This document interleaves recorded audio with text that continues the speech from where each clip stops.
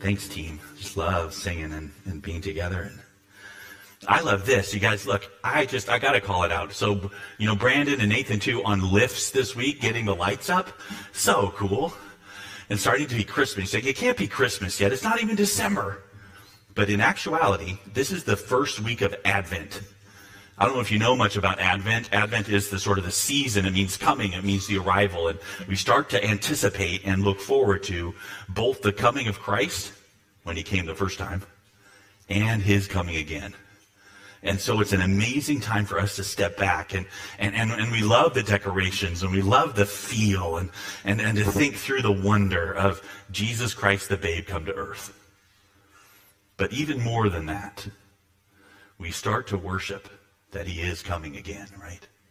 Any moment. Seems like he should have come yesterday. I know for me, and we'll start thinking through as we take a break now from Exodus and we head in for these next 4 weeks to think about different aspects and different things to think about with the coming of Christ. How important Jesus is. He's always the answer to everything. What's the answer? Jesus. You can even say it. Jesus. Sunday school, right? But more than that, as we start thinking through Christmas, peace on earth, goodwill towards men. A season of warmth and lights and gifts and wonder. All of it's good. It's kind of best when there's snow outside. A warm tree, a lit tree with some lights. And sometimes, though, if we don't have all that, instead it's rainy and cold and there's no family, well, it kind of can run a little flat, the Christmas season. For a lot of people, it's a time of loneliness because they don't have the things that we associate with the season. Gifts under the tree. Right? So as we lead up to the celebration of the most important event in history, the coming of Jesus Christ to earth, when God became man. Whoa. He came as a babe in a manger to teenagers in poverty. God came and dwelt among us, our Emmanuel. What I'm hoping to do this whole month is to take our Sunday morning worship and if we can, replant the words. By the words, I mean the word. But I feel like many of the words that we associate with Jesus and with this season are words that have been under attack from our world and from the devil and from our flesh. They start to mean different things than what you think they mean. So I want to go back to what the Bible says, what Jesus actually says, what the meanings are that we might plant ourselves, but receive this implanted word of what it means. Because people wonder why they don't have hope, or they don't have peace, or they don't have joy, and they're not even thinking of what the Bible calls those things. Okay, so today, first, we're going to think about the coming of hope. Hope. And that's a big word, right? 1 Corinthians 13, these three remain: faith, hope, and love. And yeah, the greatest is love, but he's one of the big three. Hope. It's not called the anchor of the soul for nothing. It's so critical to your very existence now. I wonder if you have hope and what that looks like to you. So I want to, again, it's a topical, but it's so important that you would get this. So my question first is going to be, what is it? Let's define it. What's hope for you? I said, hey, what's hope? Now, when I say that at home, and I say hope, I mean my daughter, right? So she'll get mad at me. Get it? She doesn't like to be mentioned in the sermon. But that's not what hope means, right? It's not my daughter. There's an actual word. Because one of the here's some synonyms from the thesaurus in English. Dream, desire, chance, possibility, longing.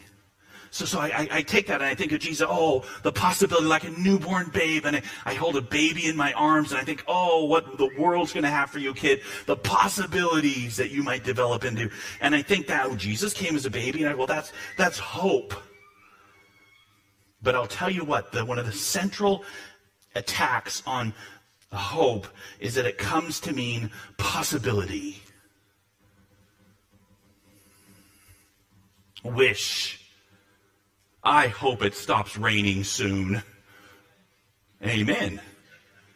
I just use hope, Englishly, in a way we use it all the time. I hope you feel better.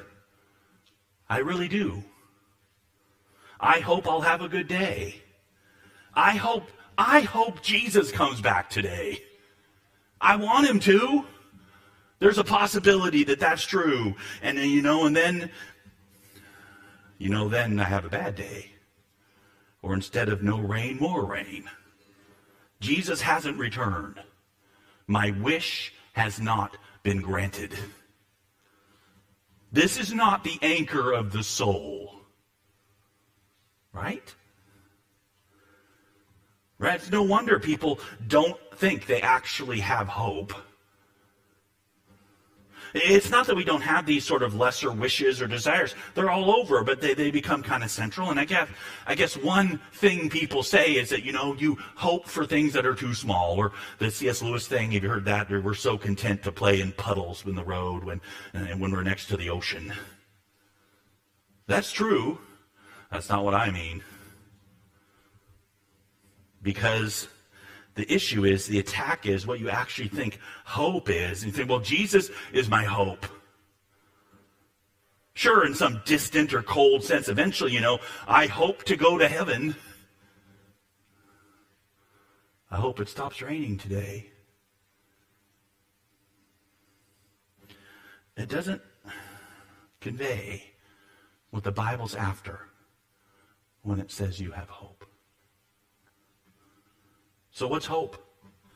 What is it exactly? So I want you to track with me, and I just think I'm making it up. So here's Ephesians chapter 2, verse 12. It says, remember that you, is talking about Gentiles, you and me. It says, remember that you were at that time separated from Christ, alienated from the commonwealth of Israel, and stranger to the covenants of promise, having no hope and without God in the world.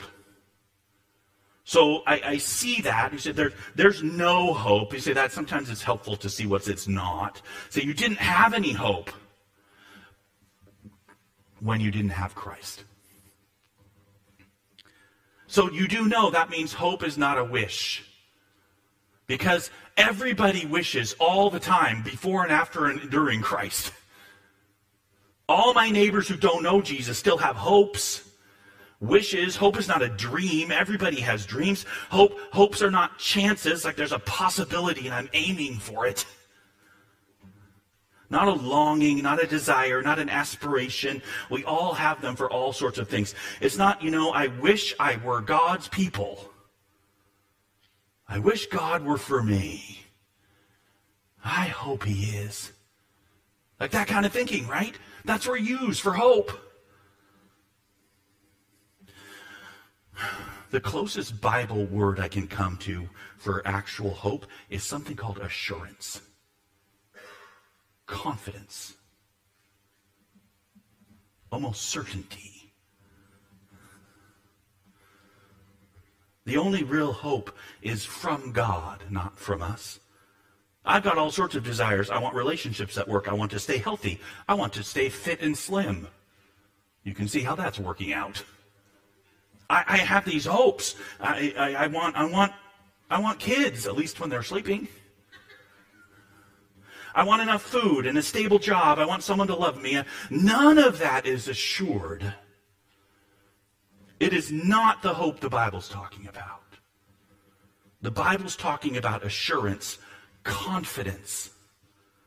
Real confidence in what's coming, what's ahead, in good towards me now, unshakable, unlosable, unalterable, anticipation, expectation. That's hope. This is what I want you to have. Assurance, confidence of good towards you in every situation, in every circumstance, in highs and lows, in underlying depth of okayness, like jumping into the ocean. I'd jump off the rocks into the ocean there in Hawaii, because that's where I grew up. And you jump in and there'd be waves going. But if you went underneath, it got cooler and nothing was moving. And all that stuff was going on up there. But where you were, a depth of stability. and calm. That's getting towards peace.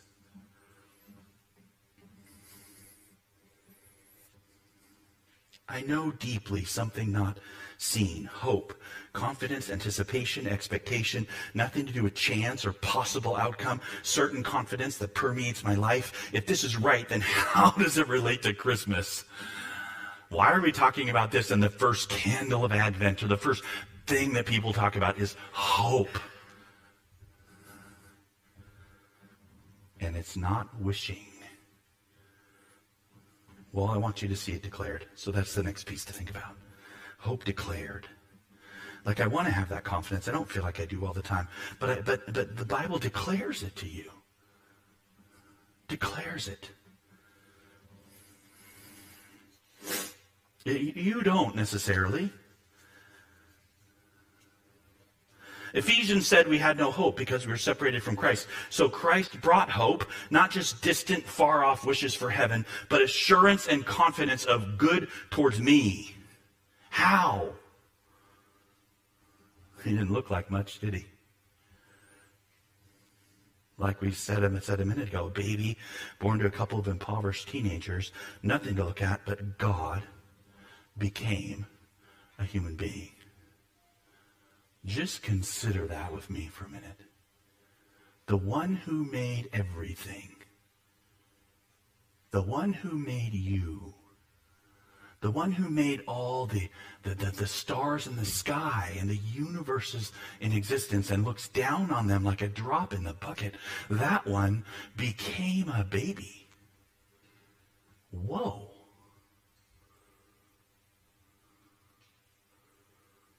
He declared he's the light of the world. He said he's the living bread. He said he's the only way. He is the truth. He is the life. He's everything. His blood covers all of our trespasses, all of our evil and wrongness. We have life in his name, life in him. That's amazing. That's amazing. So I say, oh, how good. Well, I hear that, Dax. And so this is what I'll do. I will shape my desires and pull my desires. So my desires will be in him. And we'll call that my hope. You will? You don't? Not very well. Just try and want him and not all these other things that I really desire, like people who love me and good food to eat and a job. It's not like that. That's not, I don't think, what the Bible's pushing you to do. Because the problem with this is you're not reliable. If I do that, then I really have no hope because I'll go in and out of it all the time. There'll be times when I'm very confident, times when I'm not confident at all because it's based on how well my desires are getting pulled. That doesn't work.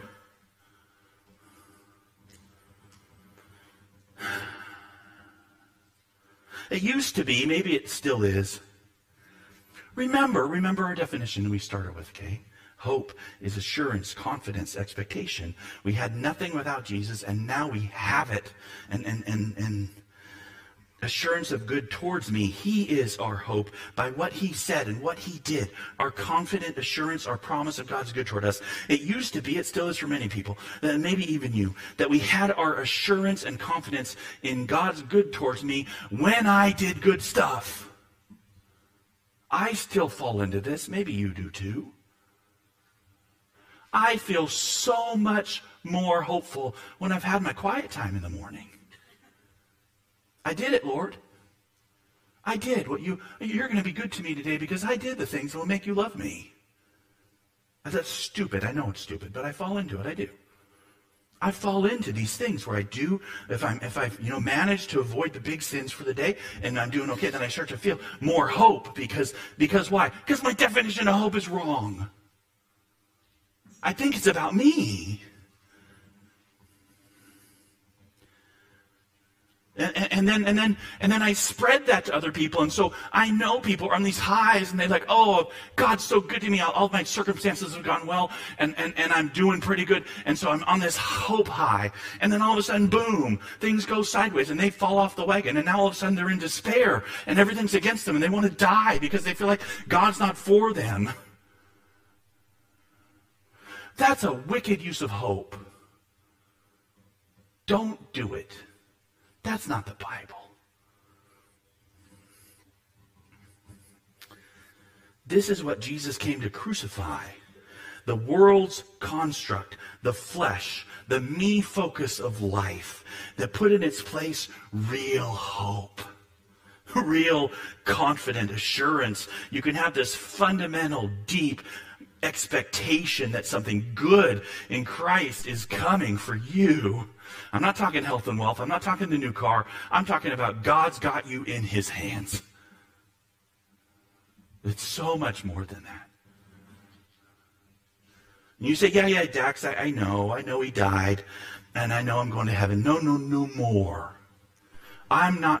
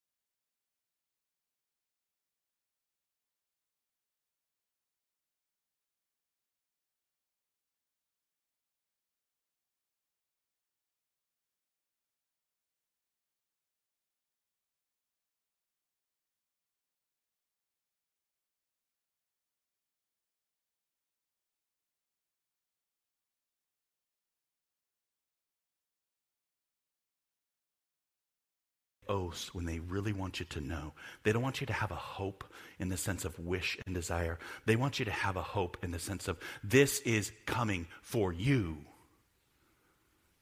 And the stronger the oath, the more you know it's coming if you trust the character of the person who's making it. We as human beings ought not even make oaths because we can't keep them. But God, this writer says, he, when he needed to make an oath, he was so strong, he swore by himself. There's no one better to swear by. I got nothing else to. You think I'm just going to tell you, God says, but if you really, I really want you to know. This is for you. He says, everything I say, I do. But for you to know, I will swear to you. So this is your thing. So I will swear to you by me that I'm going to do. And the writer says he did it twice.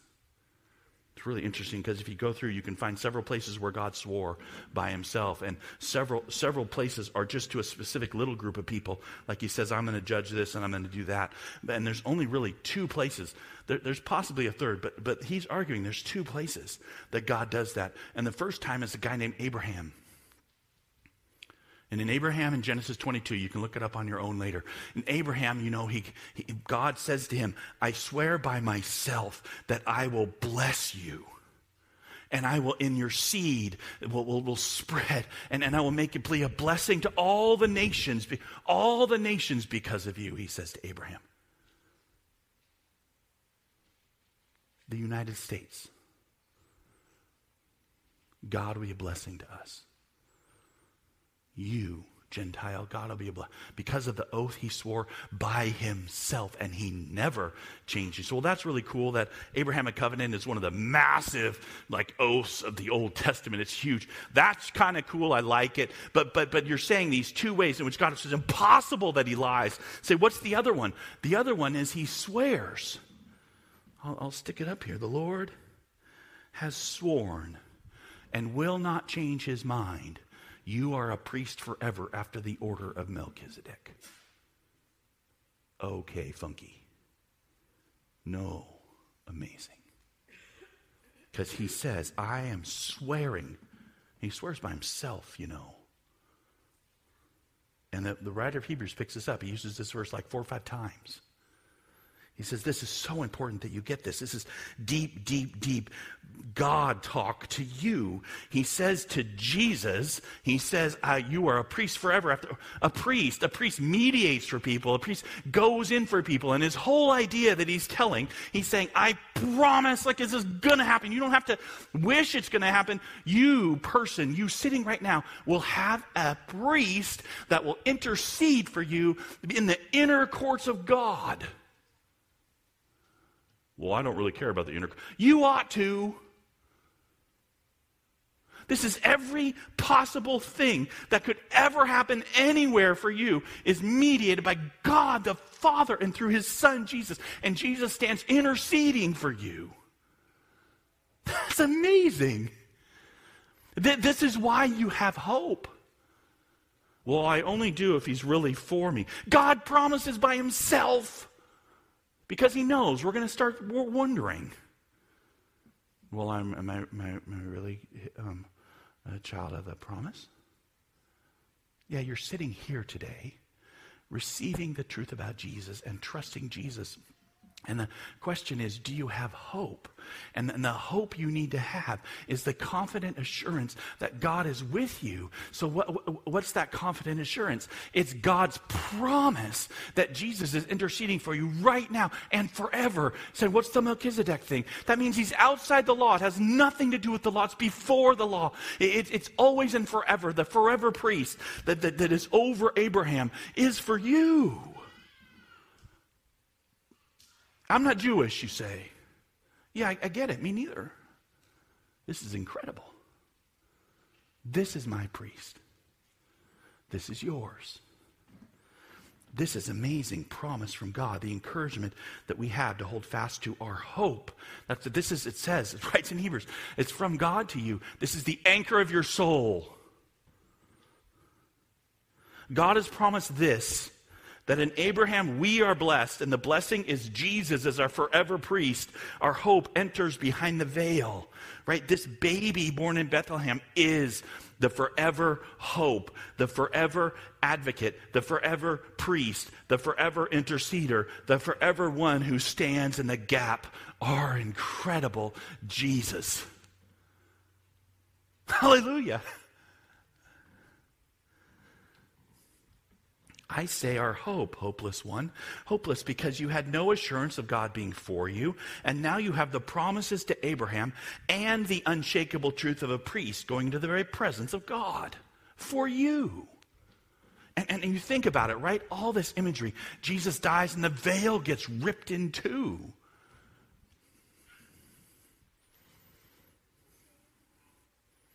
Jesus lives. He is our anchored confidence. He goes into the inner place, into God himself, the Father. He is God, but God swears this by himself. It means it's real. It's not a dream. It's not a wish. It's not a possibility. It's not a hope in the sense that we are used to using it. It is a sure expectation that we are taken care of. He is for you as solid as you can imagine. That's why we read Romans 15. Look at this. For I tell you that Christ became a servant to the circumcised to show God's truthfulness in order to confirm the promises given to the patriarchs. You're like, well, that's cool. God promised those old people that are long dead. He didn't promise me. But you keep going. You say, in order that the Gentiles might glorify God for his mercy. That's me. That's you. God's mercy has come in Jesus. Finally, he came. After thousands of years, he came. And he came, and he died for you and me. Therefore, I will praise you among the Gentiles. I will sing to your name. And again, oh, rejoice, O Gentiles, with his people, that this news, this hope that's real, is for us too. And again, praise the Lord, all you Gentiles. Let all the peoples extol him. He's making a point. It means you and I get to be part of this incredible hope.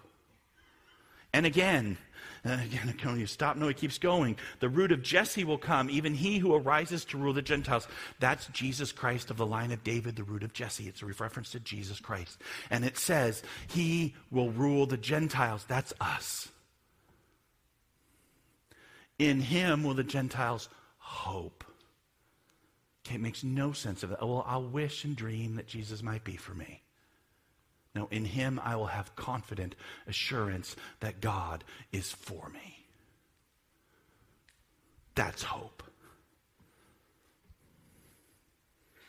So when Jesus came to the Jews, we rejoice too, because God came as a man. And when Jesus died, he died for us too. We have utter confidence forever, though we don't see it yet. We know it's true because God cannot lie, and he has promised, and that's the word proclaimed to you. Receive it, will you? Okay, I want to talk one more thing, one more part to this. So, I redefine my hope so that it aligns more with what the Bible's talking about of hoping in Christ. And then I see that it's the declaration of God to you that this is true, and I trust it. And so now this hope begins to be something that I really trust too, that I really experience some. But what does it look like? What is it displayed? It might be like painting rocks. That's kind of cool. I like that. It's pretty. But again, what does it mean, right? So consider that with me. Hope not as some wish or desire. My desires are all over the place. But underneath it, at its core, the truth we speak of, the truth of Jesus. Why the angels sing, peace on earth, goodwill towards men. Because of this news outside of us. And as we realize and breathe it and receive it, that our hope is sure, what we have is confidence in the promise of God. It's true, you see, and we have this depth that's unshakable. And I know he's for me, and you know he's for you and for me, and that's the news outside of us. Our sins are really forgiven. Our God has us because he doesn't lie, and he has promised, and our confidence assurance flows from him, and he has done it. It's not from me. It's not him weighing me. On my worst day, I have a depth of knowing the sweetness of God for me. I love the trees and the greenery and the lights and the presence and the ways we affirm the wonder of Jesus coming to earth and the fulfillment of all the prophecies. But sometimes we need to just speak this to each other. This display that we hold to this truth isn't our love. It's not our judgments. It's not even our own desires. It's outside of us assurance. You don't want to steal it from people. Like if you start saying, hey, this is what hope is, and I've got it. What do you have hope? God for me in Christ. I know it deep in my soul. It is my hope. And then you go and you start talking to someone, and they're struggling. And they've fallen into some sin. And you start going, I wonder if they're saved. I don't know if Christ is really for them.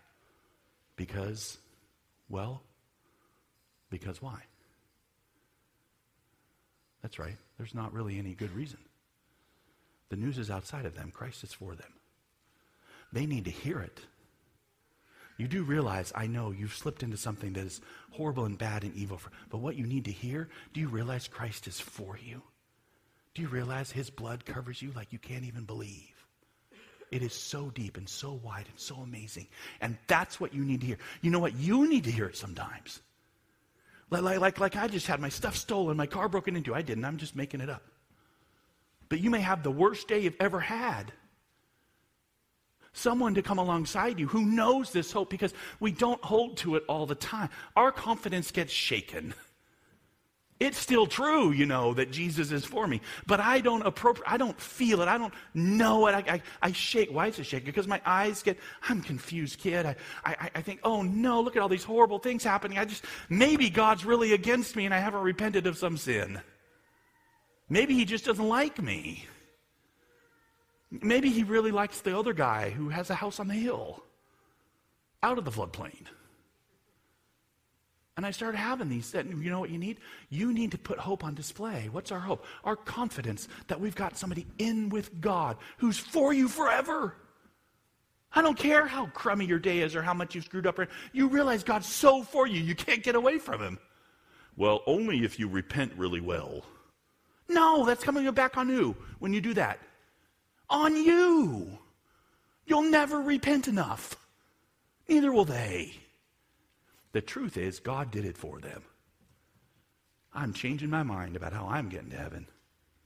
I'm not thinking I'm getting there by keeping all the rules, because I stink at it. They're good rules. The problem's me.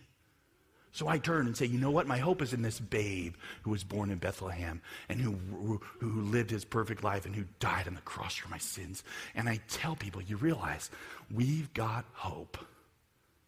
And it's because of what Jesus did. That's where we are all the time. And this is what we're doing to display it. And let me show you, you can't. See, it's even the psalmist. This is David. He's saying, why are you cast down, O my soul? Why are you in turmoil within me? Hope in God, for I shall again praise him, my salvation. That we see that and go, yeah, I got to try harder to have hope. No, that's a confession that I don't always have it and I need help. I'm not always where I should be. And I need someone else to speak to me the truth from the Word of God to say, you know what? Christ is our hope. Forever. Look. For in this hope we were saved. Hope that is seen is not hope. Who hopes for what he sees? Our trouble is we want to see, we long to see, and when we don't see, we start to doubt. And so to have the display of hope is to have you with other people speak out the truth that God is for you. Though we don't see Christ now, yet we know he's coming. We know he's for you. We know your sins are forgiven. Don't push him away. Receive him. Oh, I plead with you. The gospel is true. It's good news. Because I know it, because he doesn't lie. He swore by himself. Jesus is for me forever. And there's not a word there about me being cleaned up. It's all about him covering me. He's my priest. We are saved in this confidence. We don't see some great change. People want to see it in themselves. The cascade of blessing for affirming Jesus somehow. But they're after conversion ways. We try and reapply the law. No, no, no, no. We are saved in this confidence, this assurance that Jesus is for us forever. And we don't see it. That's what Romans says right there. Jesus doesn't look like anything. We twist them around to look like a soft word of self-help and hope in your eventual goodness, but our confidence is in something real that we don't see. So we help each other to hold fast to our hope, our confidence, our assurance, our expectation. The announcements here, it's all over. It's all over the Bible. I could spend another hour just going through how the Bible from the very first page in Genesis to the very last page in Revelation shouts his name and points you to him, right? There's Abraham and Isaac. He's gonna kill his son. No, the lamb. There's Exodus we've been going through, right? The Passover lamb, the lamb who was slain. There's the manna from heaven, the beautiful provision of perfect sustenance from God who points to the bread of life, who is Jesus. There's Joshua, the Hebrew name for Jesus, leading his people into the promised land. Over and over. There's Isaiah. Isaiah is full of Jesus. Just one really fast. Behold, my servant, Isaiah writes, my chosen in whom my soul delights. I have put my spirit upon him. He will bring forth justice to the nations. He will not cry aloud or lift his voice or make it heard in the street. A bruised reed he will not break. A faintly burning wick he will not quench. He will faithfully bring forth justice. Is that cool? Who's going to do that? Jesus will. You're bruised. You're barely there. And he treasures and adores, and that's my Savior. That's our hope. He does it. Okay, precious people, hope is all we have, and it's all we need. The actual assurance of God's good heart towards us, because that is what Jesus Christ proclaimed with his words, in his life, in his death, in his resurrection.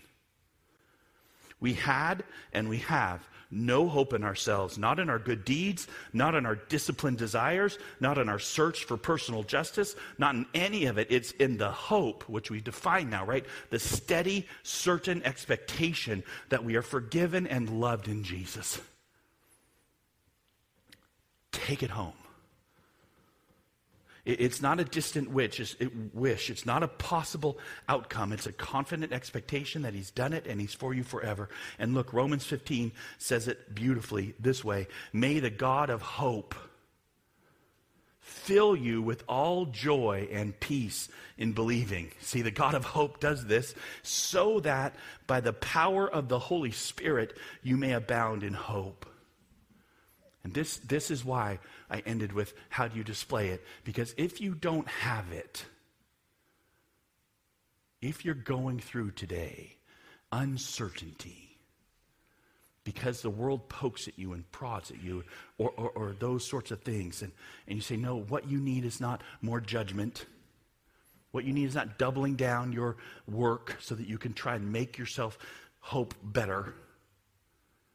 I'm using the wish idea. What you need is realizing it is a gift of the Holy Spirit.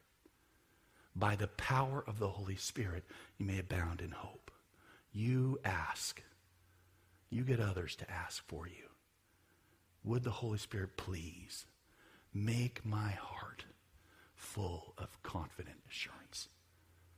It's not your fault that you don't have it. It's not your problem. The power of the Holy Spirit does these things. And he is our comforter. That's where we go. So today, as we end, there's hope for you today. If you realize that you're hopeless in yourself, Jesus, the Word, the seed of life from outside, he comes and makes life. We don't do it at all. And that's the repentance that we have. We change our mind to desiring and achieving ourselves, to receiving and trusting this Jesus. And deep hope is for us.